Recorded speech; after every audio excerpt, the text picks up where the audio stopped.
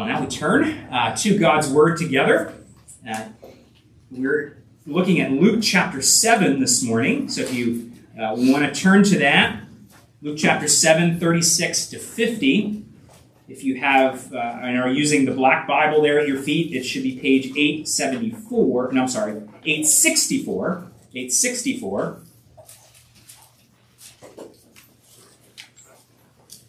This morning, part 2 in our sermon series that we're calling Knowing Jesus.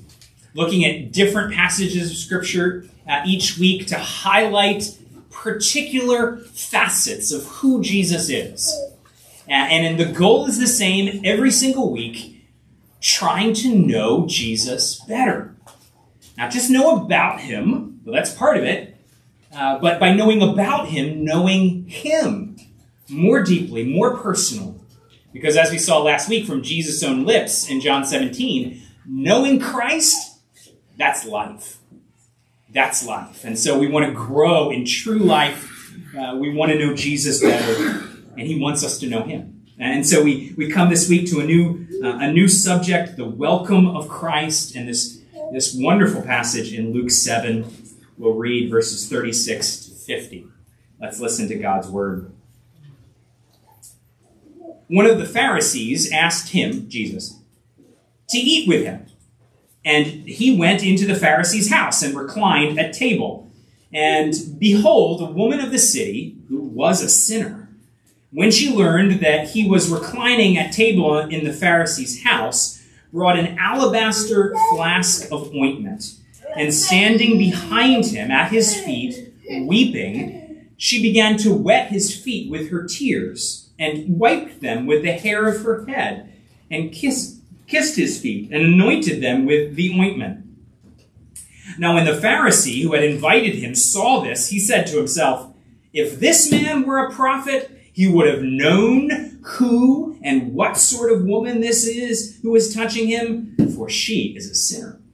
And Jesus answering said to him, Simon, I have something to say to you. And he answered, say it, teacher. A certain moneylender had 2 debtors. One owed 500 denarii, the other 50.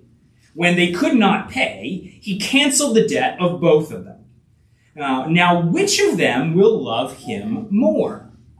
Simon answered, the one, I suppose, for whom he canceled the larger debt. And he said to him, you have judged rightly. Then turning toward the woman, he said to Simon, do you see this woman? I entered your house. You gave me no water for my feet, but she has wet my feet with her tears and wiped them with her hair. You gave me no kiss, but from the time I came in, she has not ceased to kiss my feet. You did not anoint my head with oil, but she has anointed my feet with ointment. Therefore I tell you, her sins, which are many, are forgiven, for she loved much. But he who is forgiven little loves little. And he said to her, your sins are forgiven.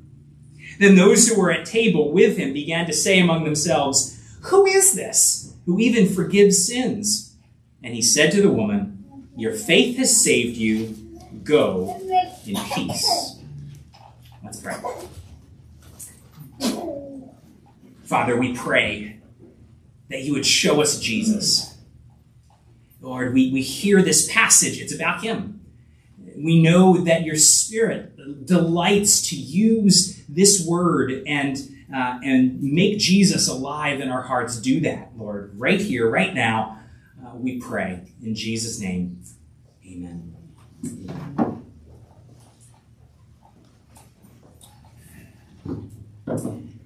Does Jesus welcome you? Does Jesus welcome you? Think about welcome. It's a little bit different than just somebody lets you close or somebody lets you in. Perhaps even you can think of a time when you were maybe visiting somebody's house or maybe visiting a church, maybe just entering into a group of people and they let you in, but you didn't feel welcome. Right? There's a difference. There's a difference between just being let in, just being let close, and being welcomed. Yeah, welcome has that sense of the host not only lets you in, but he does it with a smile on his face, with joy in his heart. Right? He actually not only lets you in, but he wants to let you in. Welcome. Does Jesus welcome you? You could think about it with the big welcome. Think about the final day, right? We're all going to die at some point. Die and stand before Jesus, the judge of the living and the dead. And on that great day, will Jesus welcome you into his heaven? Will Jesus welcome you then? But we can even think about it right here, right now. Does Jesus welcome you now? The questions are connected, right?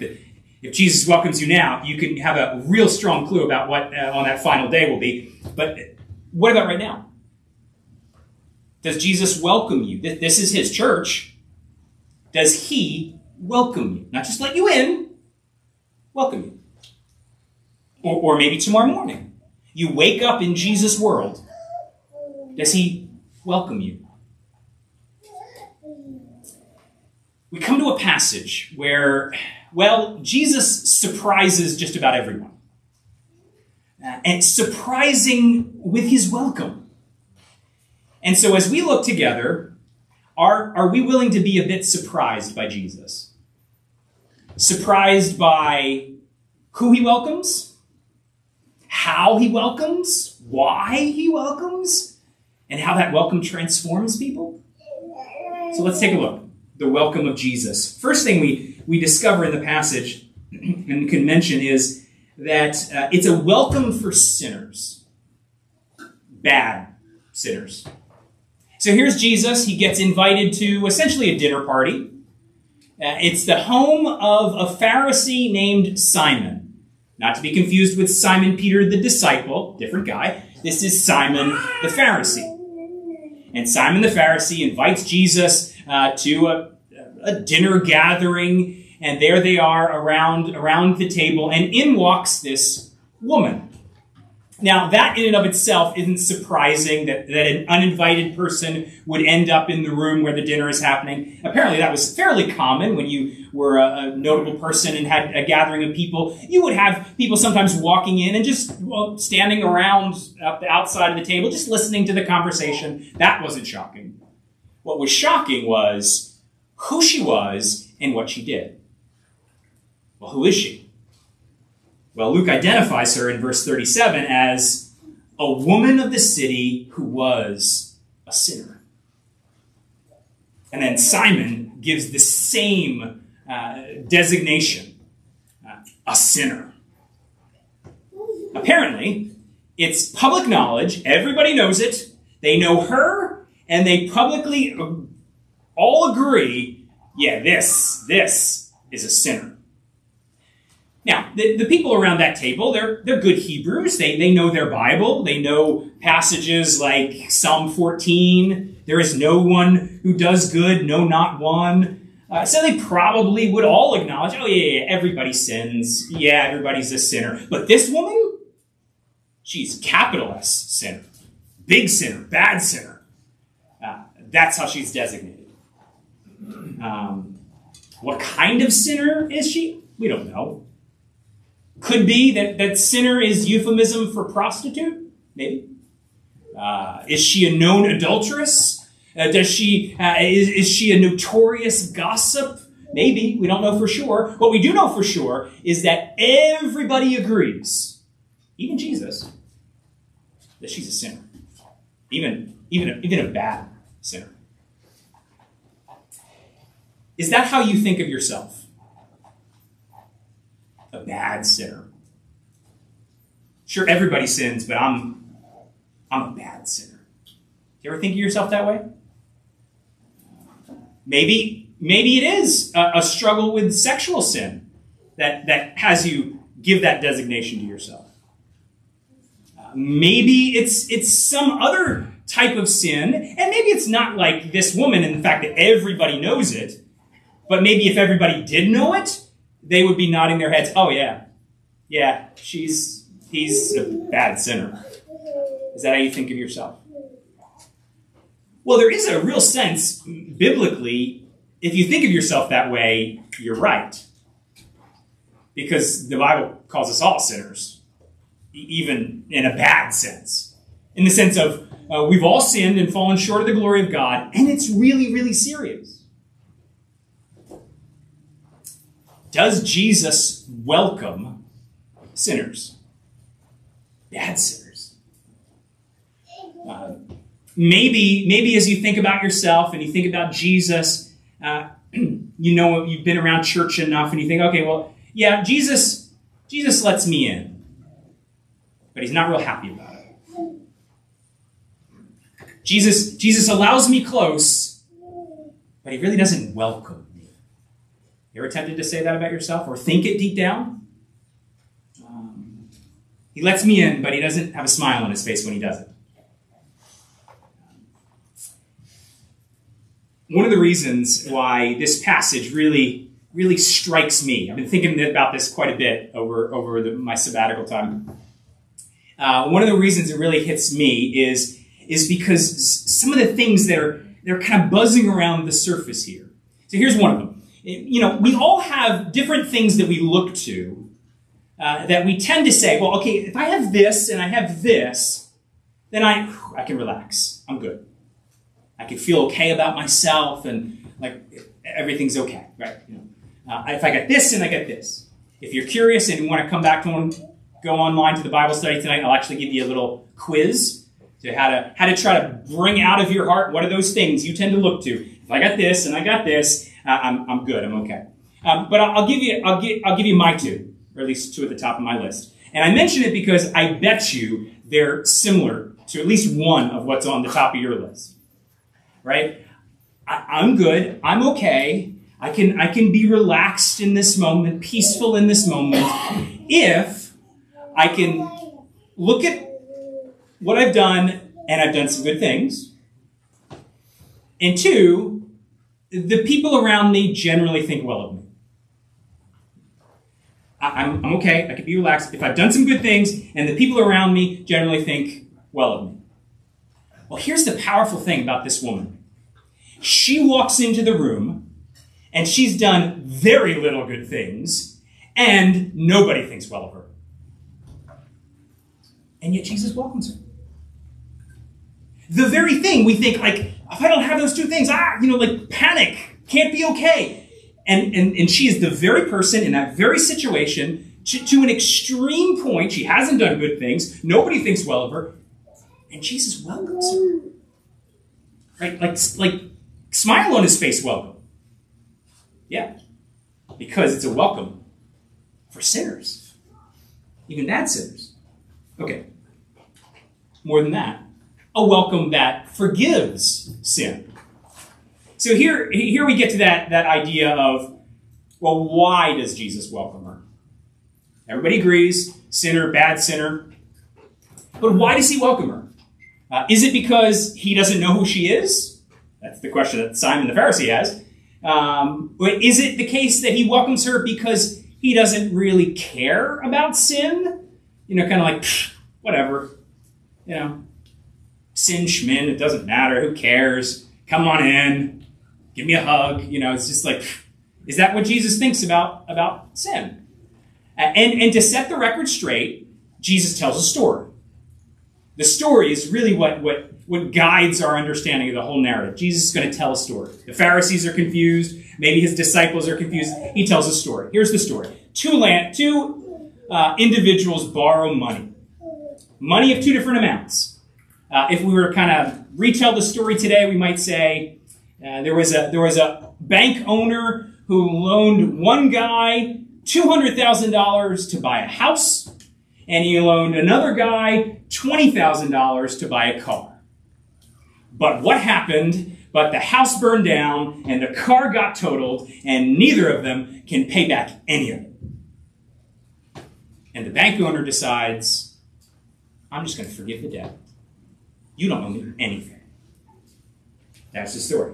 And he uses that story to explain what's going on with this woman. So one of the things that explains is Jesus' view of sin.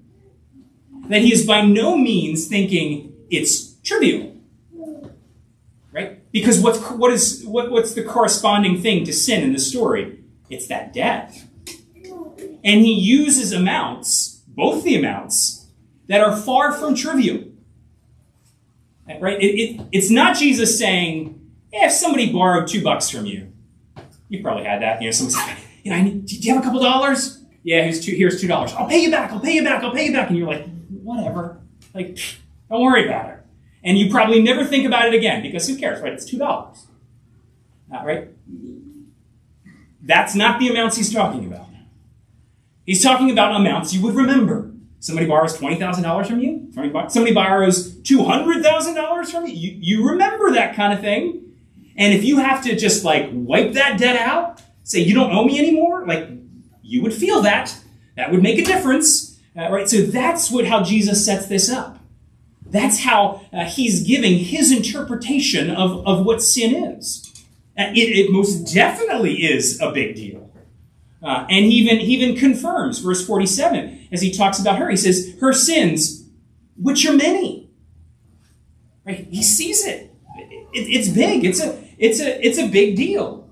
It's a big deal for all of us. Sins. Right? Anytime we turn from God's ways, right, the God who made us for himself, we turn from that to, in our thoughts, in our words, in our actions, we turn and, right? Who cares about God? I'm doing my thing for me. Regardless of who gets in the way and what the cost is. Right? We rebel against God, that's sin. It's a big deal. It's like a debt that we could never repay. So as you think about sin and yourself as a sinner, don't think it's trivial, and thus don't think, okay, I'm going to fix it myself. Right? That can't be our response to sin. I'll make it right. I'll figure it out. Right? I'll do a few good things and kind of pay for it a little bit. No, you can't. Right? You can't pay it back. That's the point of how bad sin is and how Jesus presents it. She can't pay it back. We can't pay it back. The only hope then is that Jesus would forgive the debt. Cancel it. Say to her, say to you, you don't owe me any. That sin is forgiven, wiped out. I'm not going to hold it against you today. I'm not going to hold it against you ever. That's her only hope. And that's exactly what Jesus does. He actually repeats it. He tells the room. Verse 47, her sins, which are many, are forgiven. And then he tells her directly. Verse 48, your sins are forgiven. He doesn't downplay it. He doesn't say it's no big deal, but he clarifies it. Forgiven. Paid for. Saying to this woman, the bad sinner, I don't hold your sins against you today, and I won't hold them against you ever. And if you know Jesus, you're trusting in what he did, that's what he says to us. Not because you pay it back, but because he paid for it. Right? That's how debts work. Somebody's got to pay it. Right? If you're that bank owner and you say to the guy who took $20,000 from you or $200,000 from you and can't pay it back, if you just write that debt off, it's not like things disappear. You just lost a lot of money, right? Somebody pays for it. In this case, you do, if it's forgiven. And that's the case with Jesus. As he says to this woman, forgiven, you can't pay it back. I cancel your sin debt. Somebody's got to pay for it. He does. That's what the cross is. Jesus willingly, following the plan of his loving, saving Father, to go to the cross and bear our debt, bear our sin, where he pays the price for our sin, the righteous wrath of God that we deserve. He takes it, right, so that there's none left for us. so that he can say at the end, it's finished, it's paid for, it's canceled, right? Because Jesus gives a welcome that forgives sins. So he says, if you're trusting in him, Jesus says to you the same thing he says to this woman. Your sin, which are many, your sins, which are many, are forgiven. Forgiven. He's not going to hold it against you today. He's not going to hold it against you ever. Because he paid for it. Now, if you don't know Jesus in the sense of you're not trusting in him and his work, then this is the forgiveness that you desperately need. But you don't have apart from resting and trusting in Jesus. Right? Don't try to clean yourself up. Don't try to pay a little bit of it back. You can't. What you do is you run to this Jesus who says, come. And you trust in what he did on the cross. And you rest not in your own works, but his works for you. And that's a welcome that forgives your sin. He promises it. He promises it. So a welcome that forgives. It's also, third, a welcome that transforms. A welcome that transforms. So when Jesus welcomes somebody, they're never the same. They're transformed by it. And again, this woman, here she is. She comes into this dinner party, and she goes over to Jesus. Now, kids, if you happen to be drawing a picture of this scene of there's Simon's house and everybody's at the table, you got to know how to draw it. You don't want to put Jesus or Simon in a chair. They weren't sitting in chairs.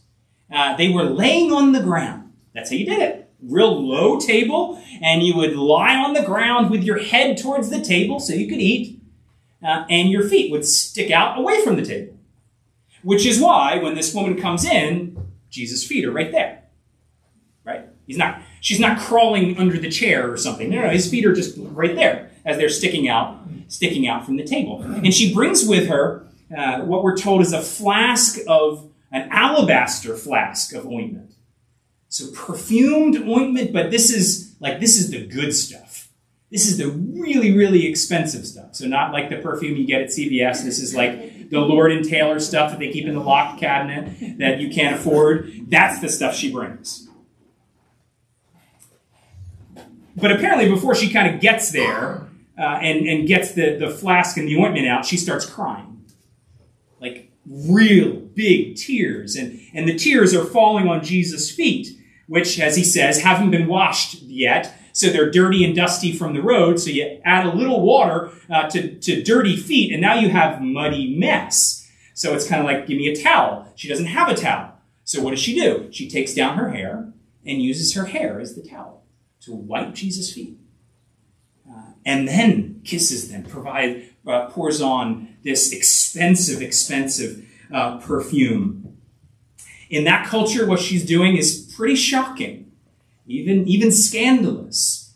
But again, Jesus interprets it for us. What he rightly sees that it is her loving lavishly. Loving and serving Jesus, the Jesus who has welcomed her.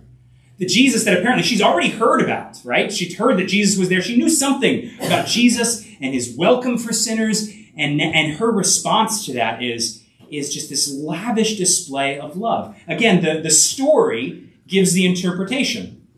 It's those debtors, two different debts, right? Debt forgiven. And Jesus says, okay, what's their response going to be? Actually, he almost assumes they're going to respond. He instead asks the Pharisee, well, who's going to respond more? Who's going to love more? And even Simon gets this one right. It's the one who's been forgiven the greater debt. It's going to love more that moneylender in response. And Jesus says, yes, that's what's happening in front of you. This woman who has been forgiven much, now she loves much. Now, it's really important that we get the order correctly.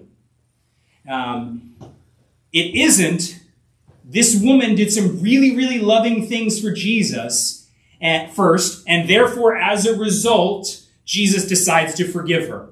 No. It It's actually, if you wanted to be bored with the Greek verb tenses, I could tell you about verse 47. I won't. But go to the parable. Again, the parable is really what kind of centers things for everybody. What's the order in the parable?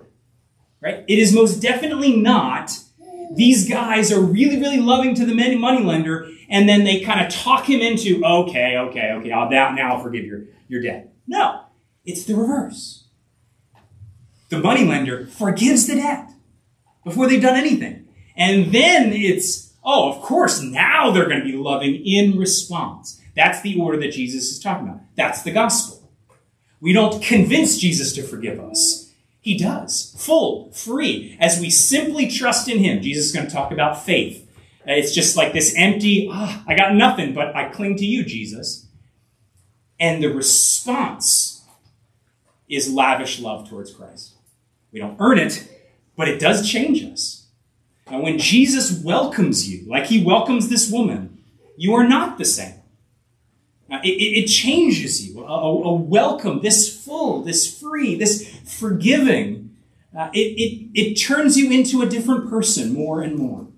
And so it is with this person. She immediately starts responding in love towards Jesus, lavish love, serving him. And so it does with all of us. That's the story of every true believer.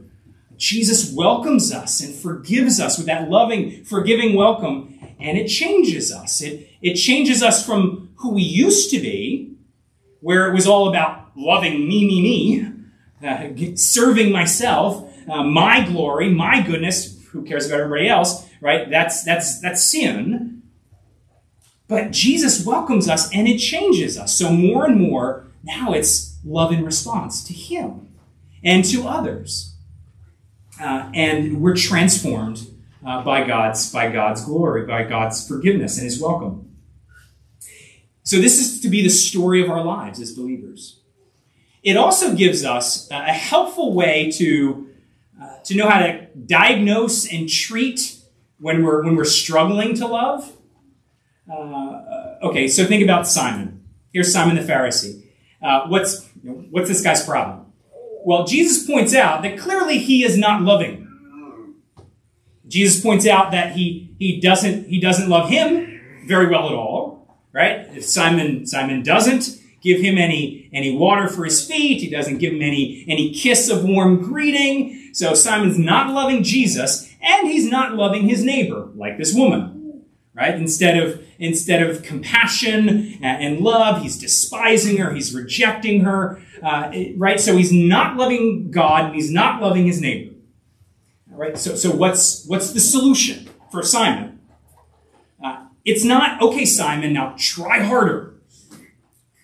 What is he missing? Well, Jesus points out with his parable, he's missing the power of forgiveness. Right? He's not loving much because he hasn't been forgiven much. Not because he hasn't done a lot of sin, but because he feels like he doesn't have any need of it. He doesn't feel like he needs Jesus, a savior, a rescuer, a forgiver like Jesus. He doesn't need it because look at how great he is.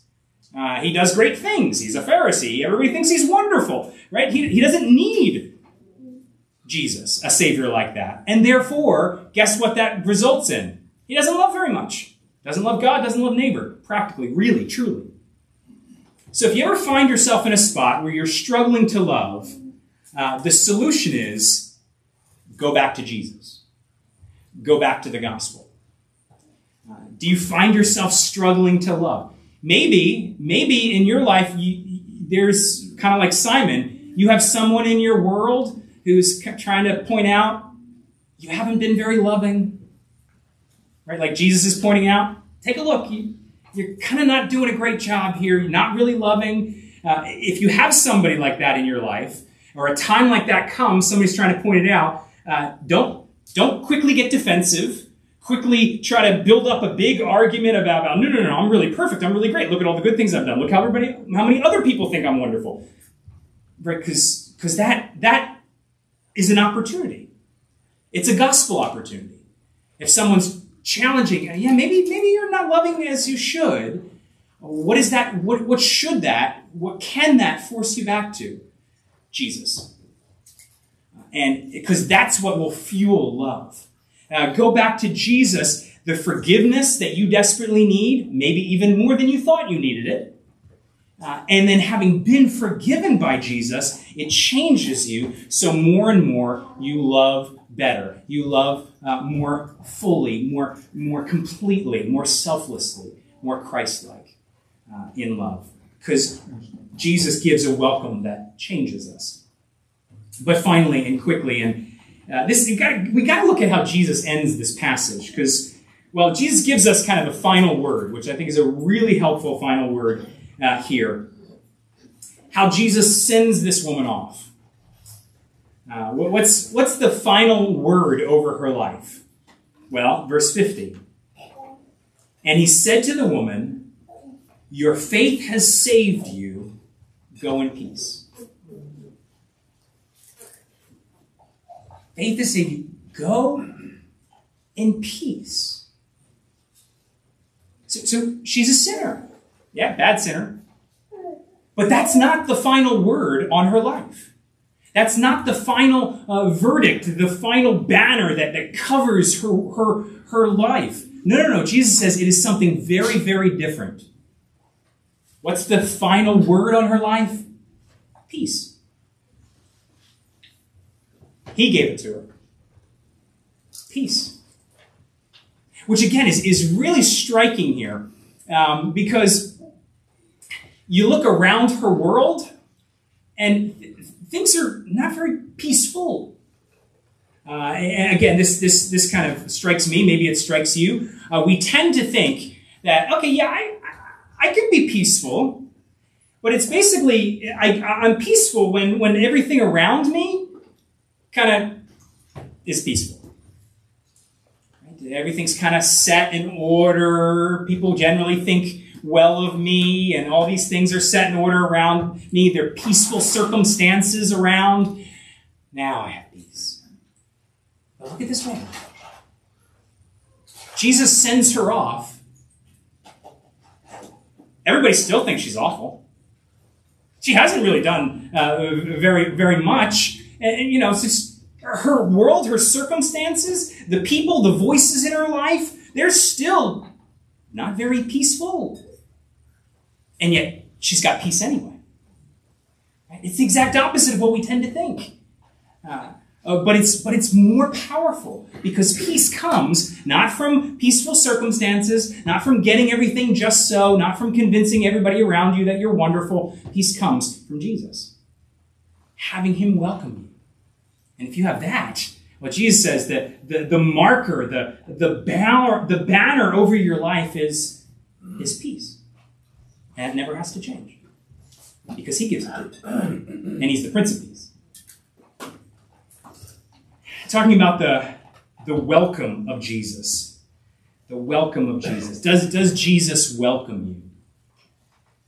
One of the books I was reading this summer made this point. Who is it that Jesus doesn't welcome? Who is it that Jesus doesn't welcome? And here's how this particular author answered the question. I think he's onto something, biblically. The only people Jesus doesn't welcome are those who think they have no need of him. The only people Jesus doesn't welcome are those who think they have no need of him. It's different than we think. We think Jesus welcomes us because we got a list ready, or other people seem to think we're good, so Jesus must think we're good, right? And if that's gone, then we panic or something in between. But here's very, very different. No.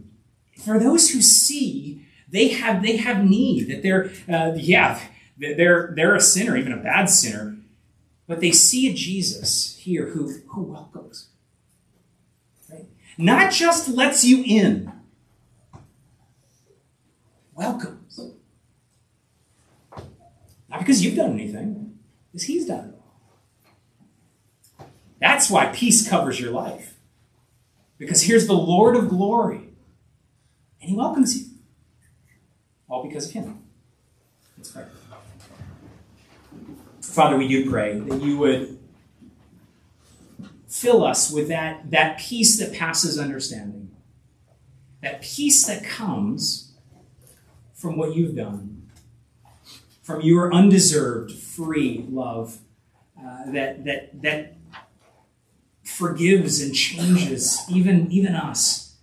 Lord, we pray that we would rest more and more in that truth, in your gospel, in who you are. Lord, that you might receive all the glory as the God who is slow to anger and abounding in steadfast love. We pray it in Jesus' name. Amen.